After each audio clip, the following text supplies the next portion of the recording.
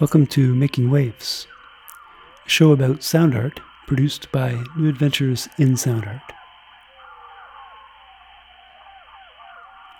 The sounds you're hearing are from a sound installation called Octet by Matthew Rogalski. And what you'd see when you encounter this installation are 8 microphones hanging from a tree. But coming out of those microphones are the sounds, in fact, because microphones can also be used in a reverse way and act as loudspeakers. And vice versa, of course, a loudspeaker could be a microphone. And the sounds that are coming out of these microphone or speakers are recordings between the 1950s and into the 1970s made by W.H. Gunn.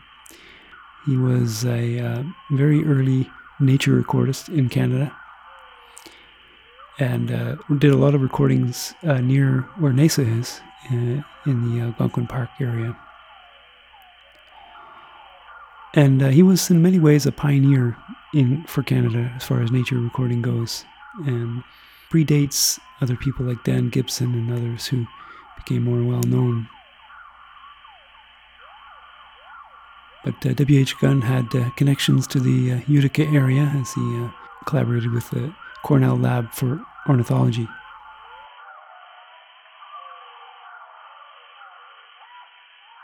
So I spoke with Matt Rogalski about Octet and about listening and recording and how these things change in different contexts, as Matt has a very varied background that includes sound engineering, making sound installations, making electroacoustic compositions, and we talked about different ranges of approaches that he takes.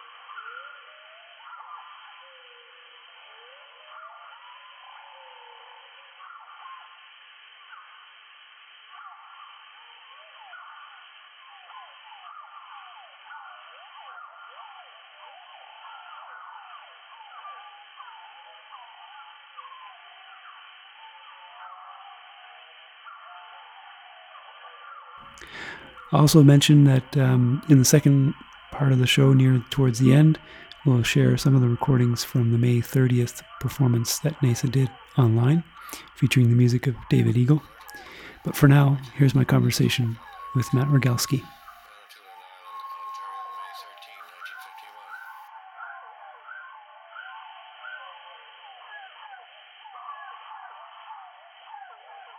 Let's start first a bit of background on your collaboration with Laura Cameron, first of all, and because you've done other work together prior to this project, and tell us a little bit about Laura and a bit about yourself as far as your mutual backgrounds and how they overlap in this research you're doing. Right. Well, Laura, my partner of many years, is a geographer, and she teaches in at Queen's in geography, and she has a lab there called the Sonic Arts of Place Lab, because she's been more and more interested in having students do sonic research, and through sound we come to work together, because I'm also really interested in sound and space and place, and anything, you can fit almost anything into geography, which is why I've come to really love it as a discipline, because anything that has a spatial aspect is automatically something you can talk about as a geographer. And I started going to geography conferences with Laura because I thought there was a lot of interesting stuff going on there, and was presenting there as well with her.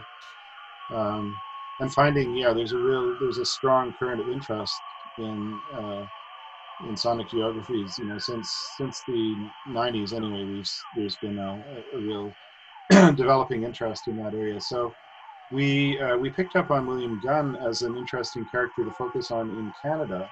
Laura came across him in a in the course of other research, she found some traces of his work in archives in the British Library, I think, and then realized that in the British Library is this vast sound archive that Gunn had recorded, which is also represented in the Macaulay Library of Environmental Sound at Cornell, because he had a strong connection with Cornell and the ornithology department there. And so Gunn just turns out to be this incredibly interesting guy who is very forward-thinking in terms of his work as an environmental consultant. He was an independent consultant to oil companies and other industries, where he really provided, even though he was hired by the company, he was there to provide an objective viewpoint or a non-industry viewpoint, not necessarily supporting. So he, as an arm's length kind of consultant, he was a pioneer in that area in Canada, and started a consulting firm with a couple of other people. What time frame are we talking about? Well, he was in. I know he was in 1959. He was in Venezuela to consult with the big oil company there. Was it Imperial Oil? It was one of the world's biggest oil companies at the time that was developing oil fields in Venezuela. So I know that he was active in the 50s, but that extended into the 80s, 90s. He was a consultant on the CN Tower project and how it would affect birds, and various studies to do with runways at airports. There's lots to unpack in Gunn's life, for sure, and his fascination with recording is really amazing. Like he was an early user of parabolic reflectors, and I need to learn more about this, but he refined the calculations and had his own parabolic reflectors spun out of metal in Toronto, at a time when you couldn't buy one commercially. He was designing them and having them made. But that he was preceded in use of parabolic reflectors by people at Cornell, but I think he put work into making them more precise. And this gets into maybe the character of his collecting, because he really was looking for specimens and trying to isolate them in the environment. So even though he was quite a holistic thinker in terms of ecosystem and the environment, his collecting is very much like moths on a pinboard or something, like trying to really isolate that perfect specimen of a call from a particular bird. And so he's connected to the history of museum collecting in that sense, and the piece that I made, this octet piece, which is going to be installed this summer, is sort of referencing that practice and questioning it, I suppose, in terms of like how it really divorces one sound from everything else, and that's suggestive of the way that we've often thought about the environment as being apart from ourselves, or that we can imagining that we can study facets of an ecosystem apart from each other. That's kind of a big fallacy, right, that people have often overlooked in the research. But more and more we realize we can't ignore how everything is interconnected. So this, in this piece, I'm using Gunn's recordings from the 1950s of made in and around the area where we're presenting the piece, all across near Algonquin Park, and as far away as Manitoulin Island, I think. I found recordings from the early 1950s of bird songs, and the way they're presented in this piece is also with reference to the way Gunn tried to popularize birdsong by playing it to audiences in lectures, and playing it at regular speed, but then playing it slowed down, and that's a really wonderful way to reveal all the minute details of each song. So in this the way I've presented the recordings from Gunn's archive, which are all from the Macaulay Library by permission, you hear Gunn introducing each of the recordings, and then that's followed by the recording played back at a slower speed, I think at 20% of its original speed. So it sounds swoopy and divey and kind of more like whale song than bird song at that point. And the sound is all emanating from little microphones that are turned around and repurposed as little speakers. So these are common, sort of stage type vocal microphones, SM58s, and they're hanging in the tree, and each one is a little speaker. And again, it's a kind of a little bit of fun with the idea of birds as performers, that here are these, these characteristic vocal mics, and they're emanating sound rather than gathering it, but just the physical presence of the microphone sort of begs, like, well, where's the singer? That's true. So that was the motivation behind using microphones rather than speakers, was that placing the focus on the world of the tree, or the trees around that tree. Yeah, I mean, it's meant to evoke birds as performers, and it's a little, I mean, visually it's just kind of nice to see a bunch of microphones hanging in a tree, but then to realize that, as you get closer, you see the visual, and then you get closer and you hear whispery sounds, and then you realize, where's the source of the sound, and you can track it down and realize, that's a little bit surprising and kind of fun for a visitor to realize that that this technology, is equally well suited to distributing sound as much as gathering it. I wanted to get back to something you mentioned earlier, was you talked about a kind of holistic approach to the environment, and did you find that with your contact with the geographers that expanded your approach to thinking about the environment than how you may have previously thought of it as a composer, sound artist? I think very much so. Like through my partner Laura's work, I've really been exposed to, a lot of deep thinking. In some ways, people are coming to sound anew in geography, and some of the things that they're finding are kind of, seem kind of, well, we already figured that out, in some other place. But geographers are coming to it more and more, and it's fun to learn from their, even if the technical stuff is new to them, the ideas behind what people are trying to convey and research are maybe they're apart from what I might find if I were to go to look at the latest musicological journal, or I appreciate and because geography is such a big umbrella for so many people doing so many different interesting lines of research. I've been involved in artist panels and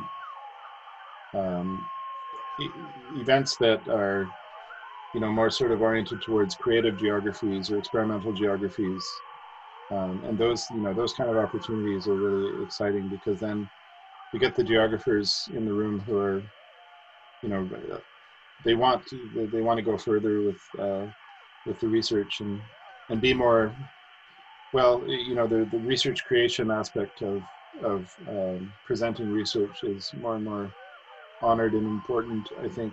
So there's more opportunities for geographers and other, people who want to make creative work out of research to present it in a way that's within the realm of visual art or sonic arts.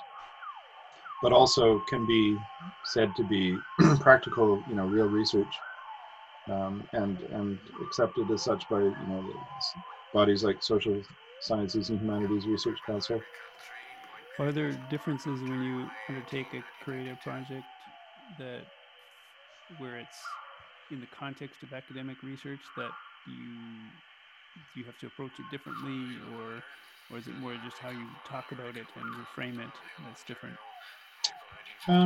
Interesting. I mean, I think because I've been doing my own work coming from a particular angle for a long time, I don't feel like if I say I'm working in a research creation mode, it's not that much different from working in other modes. But I think you have an obligation, if you're calling it research creation, to be able to point to the research, right? That there's this, because Laura and I spent a lot of time going through, doing interviews with people on gun, going to various archives across Southern Ontario, working to have Gun's archive, part of Gun's remaining archive, purchased and brought to Queens, which happened, which is pretty exciting. We have a big collection of his tapes here now.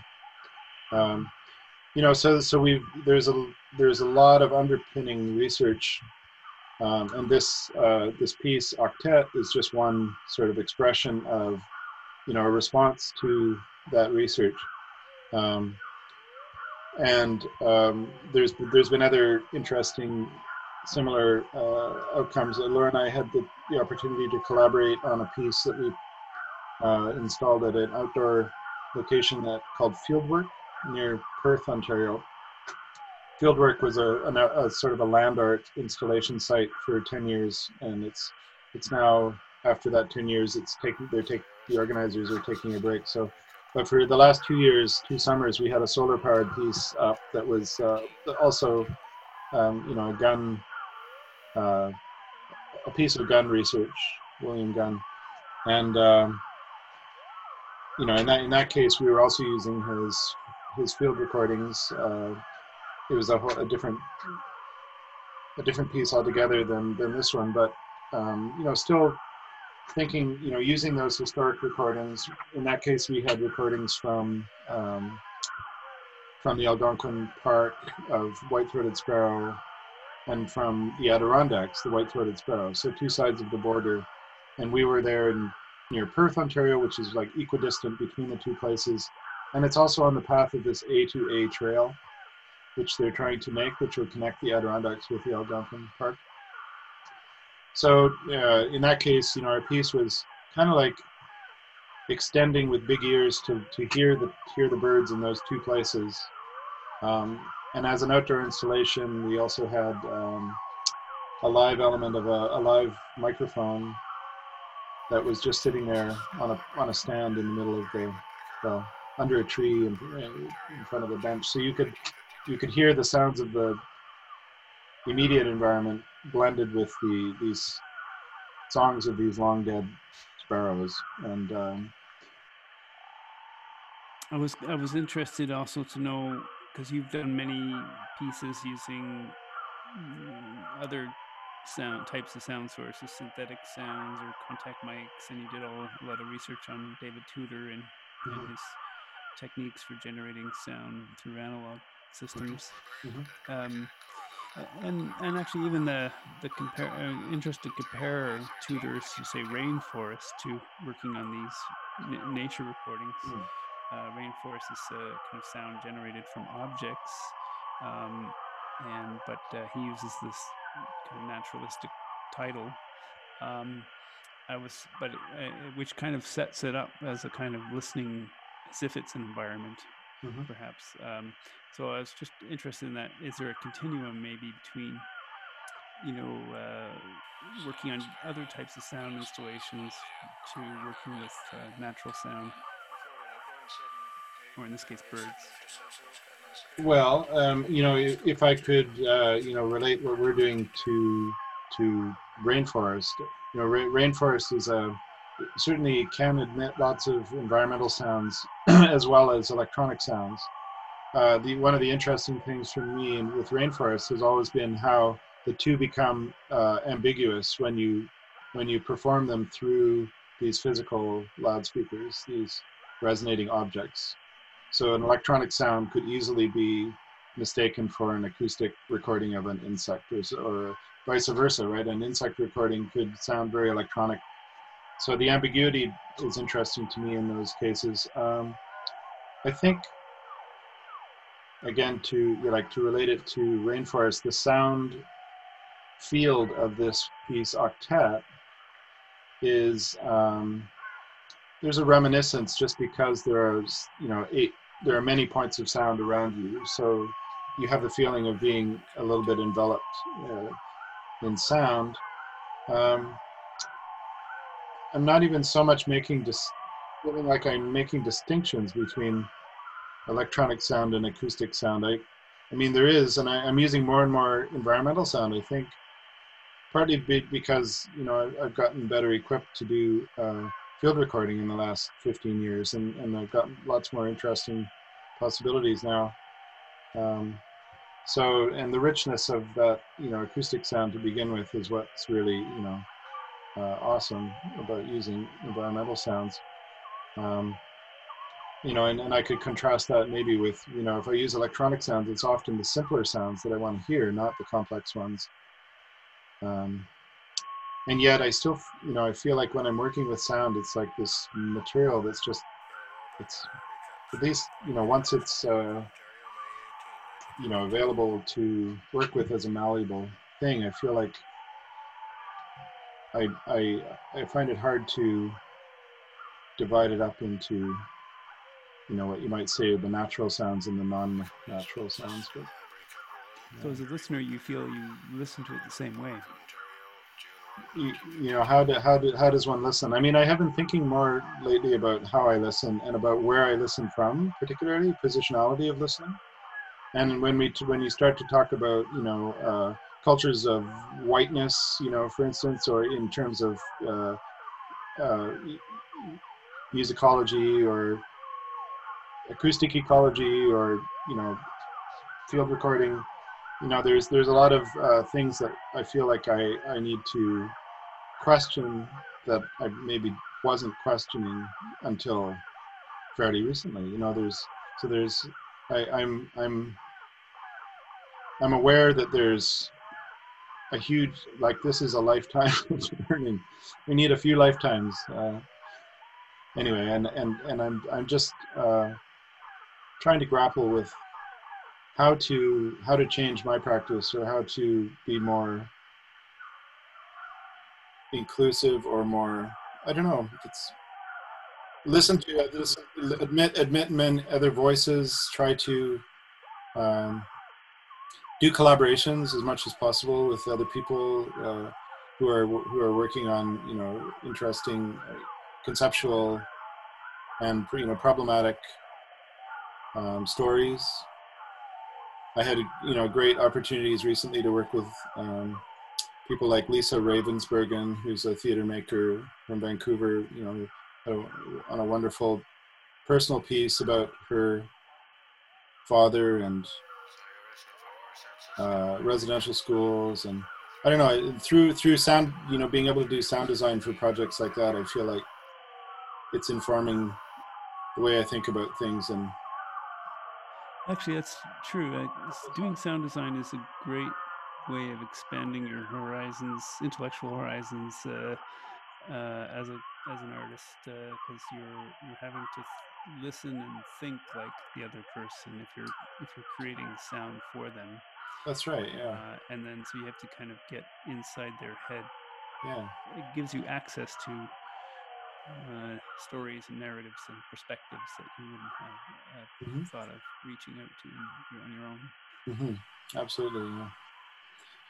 Yeah, I very much like working on other people's projects, doing, post-production or, audio recording. I do a lot of engineering for other people, musical projects and poems and poetry and so on.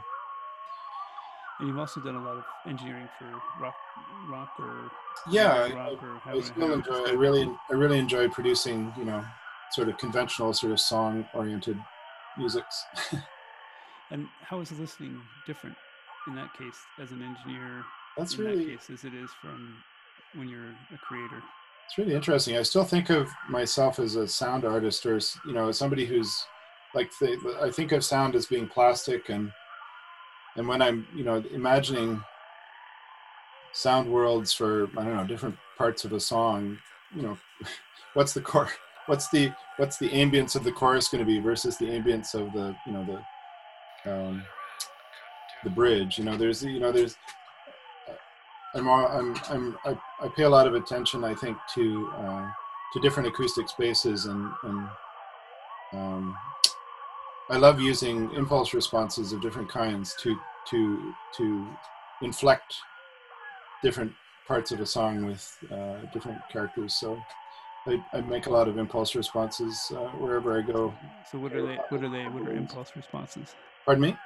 What are they? What are impulse responses? Oh, impulse responses are little, they're kind of like acoustic snapshots of a space. So if you were to go into a room and clap your hands and listen to the echo, listen to the sound die away in the room, that might be an example of an impulse response. The impulse is your clap, and the response is how the room echoes or reverberates afterwards. And if you make a recording of that, you can use it to process digitally with other sounds. It's called convolution, a mathematical complex multiplication of two signals, and you end up with a third signal which has the acoustic imprint of the space put onto the other recording. So it's a great way of making sounds appear, in acoustic spaces that they never were in originally.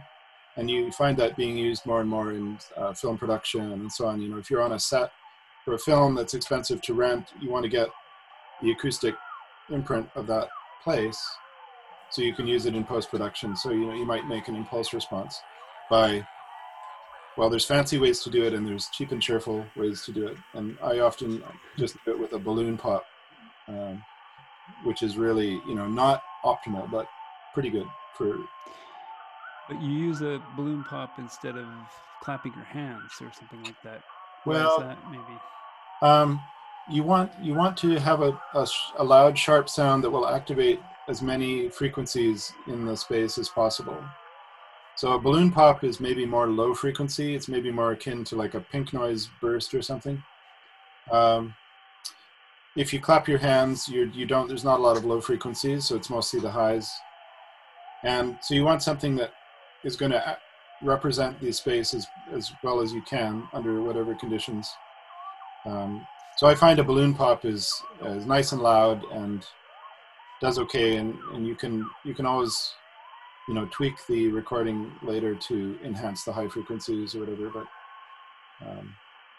yeah, I'm sort of an impulse response tourist. I carry a little kit and a Zoom recorder wherever I go. So if I find myself in a church or something where I have 30 seconds on my own to pop a balloon without interfering with anybody else's activities, I'll do it. And churches are particularly, do you find from church to church there's uniqueness to every space? So. Oh yeah, sure. Or even, if you can make multiple impulse responses in one church, and you get all kinds of interesting variations, and they're all potentially useful for something later. I just keep collecting them, and then I find uses for them eventually. What about a small room like you're in right now? From what I hear, any room that has its own qualities of reflective surfaces and absorptive surfaces. So even in this little office I'm in now, with bookshelves and stuff, there would be an acoustic quality to sounds heard in this room. So some of that could be conveyed with an impulse response. And most of the digital audio workstation type tools these days have a plugin that is called a convolution reverb, or if you look for it, you'll probably find that you have one if you didn't know you had it already. And then what's also interesting about those convolution plugins is you can use any sounds in them. You can take any two sounds and mash them up, and you'll get a third one, which is a combination of the two that went in. So it doesn't have to be a balloon pop recording or anything to do with an impulse response. It could just be some random piece of audio that, you know, puts its acoustic imprint on the other thing. And it's a great way to experiment with transforming sounds. In terms of researching Gunn and the other ornithological researchers at Cornell and his other colleagues, is there a different position or perspective that needs to happen in terms of well, it's listening to the environment and birds? It's interesting, sort of tricky territory. I mean, I'm trying to untangle my own ways of listening and be more of a generous listener. I think I've been an impatient listener a lot of my life, or an instrumental listener. Someone, you know, if there's an occasion to listen, I'm listening. People like Pauline Oliveros encourage, you know, listening as widely as possible all the time, which I think is more in the direction that I want to be. So how is that different than, so what it means to widely listen versus listening Instrumentally? What do you call it? Instrumentally, yeah. Well, I think, you know, I could relate the sort of instrumental listening to, you know, Gunn's practice with the parabola, yeah, that it's a reductive way of listening, and it makes the object that's being gathered into, well, an object more, you know, it's trying to package listening into useful pieces, useful, you know, for other purposes. You're abstracting from the environment something singular. Yeah, I guess, yes, that's yeah. And the other approach would be what then? Well, I think I could mention, and I'm still not sure that I can talk about this term fully understanding it, because I don't have a copy of the book yet. But Dylan Robinson is a author who's got a new book out called Hungry Listening, which is about cultures of, well, it explores some cultures of settler listening, and maybe presents some alternative ways of thinking about listening. So it's you know, hungry listening, as I understand it, is that kind of acquisitive, greedy listening, without everything around you, without a generosity or attention to the way things are interconnected. So I guess for me right now, it's, you know, it's as simple as trying to be more attentive to,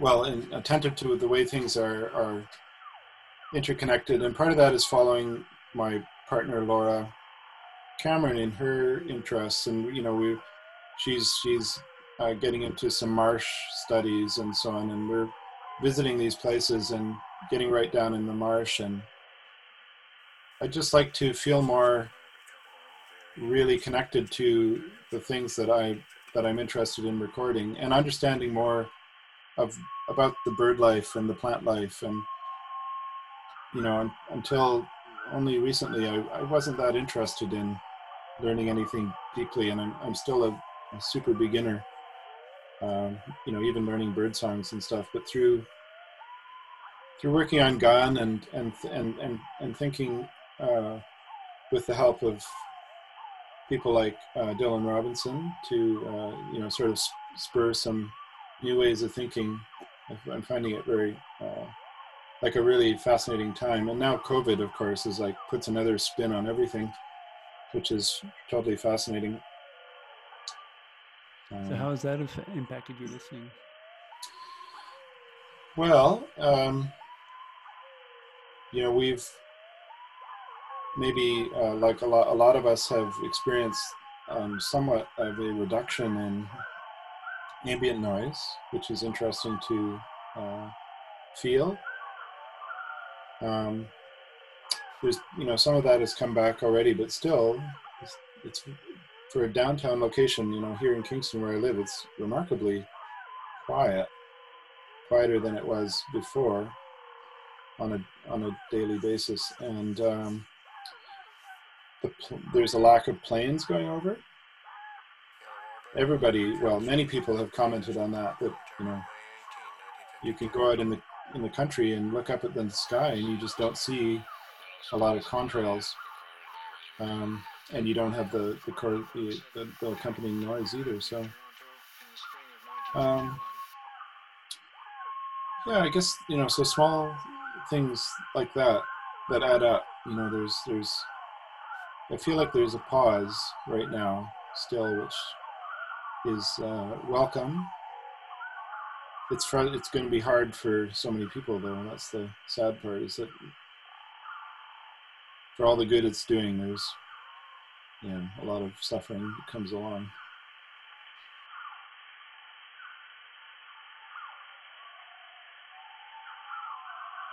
You're listening to Making Waves on WGXC Wavefarm, and that was my conversation with Matthew Rogalski about his installation Octet and other topics. And as promised, we're going to listen to two performances from the May 30th presentation of music by David Eagle that NASA did online.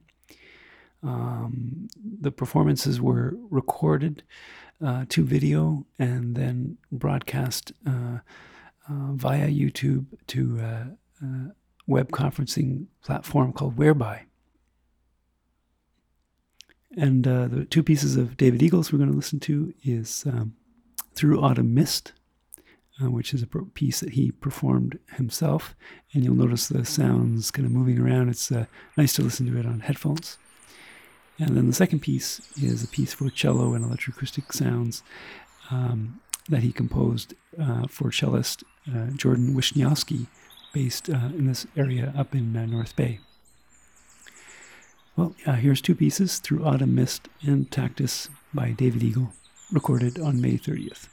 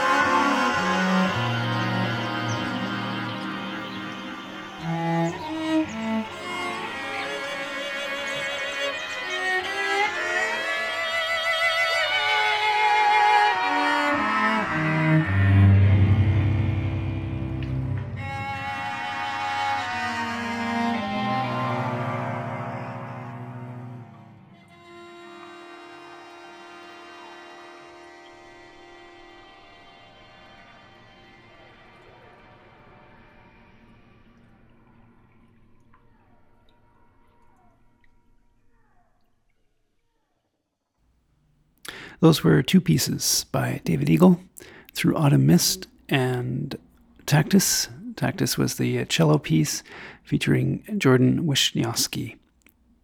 Thanks for listening, and we hope to visit you again in a month's time.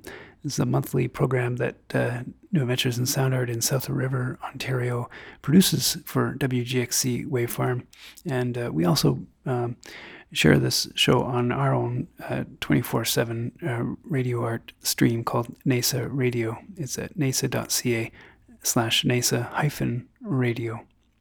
Thanks for listening, and we'll join you again.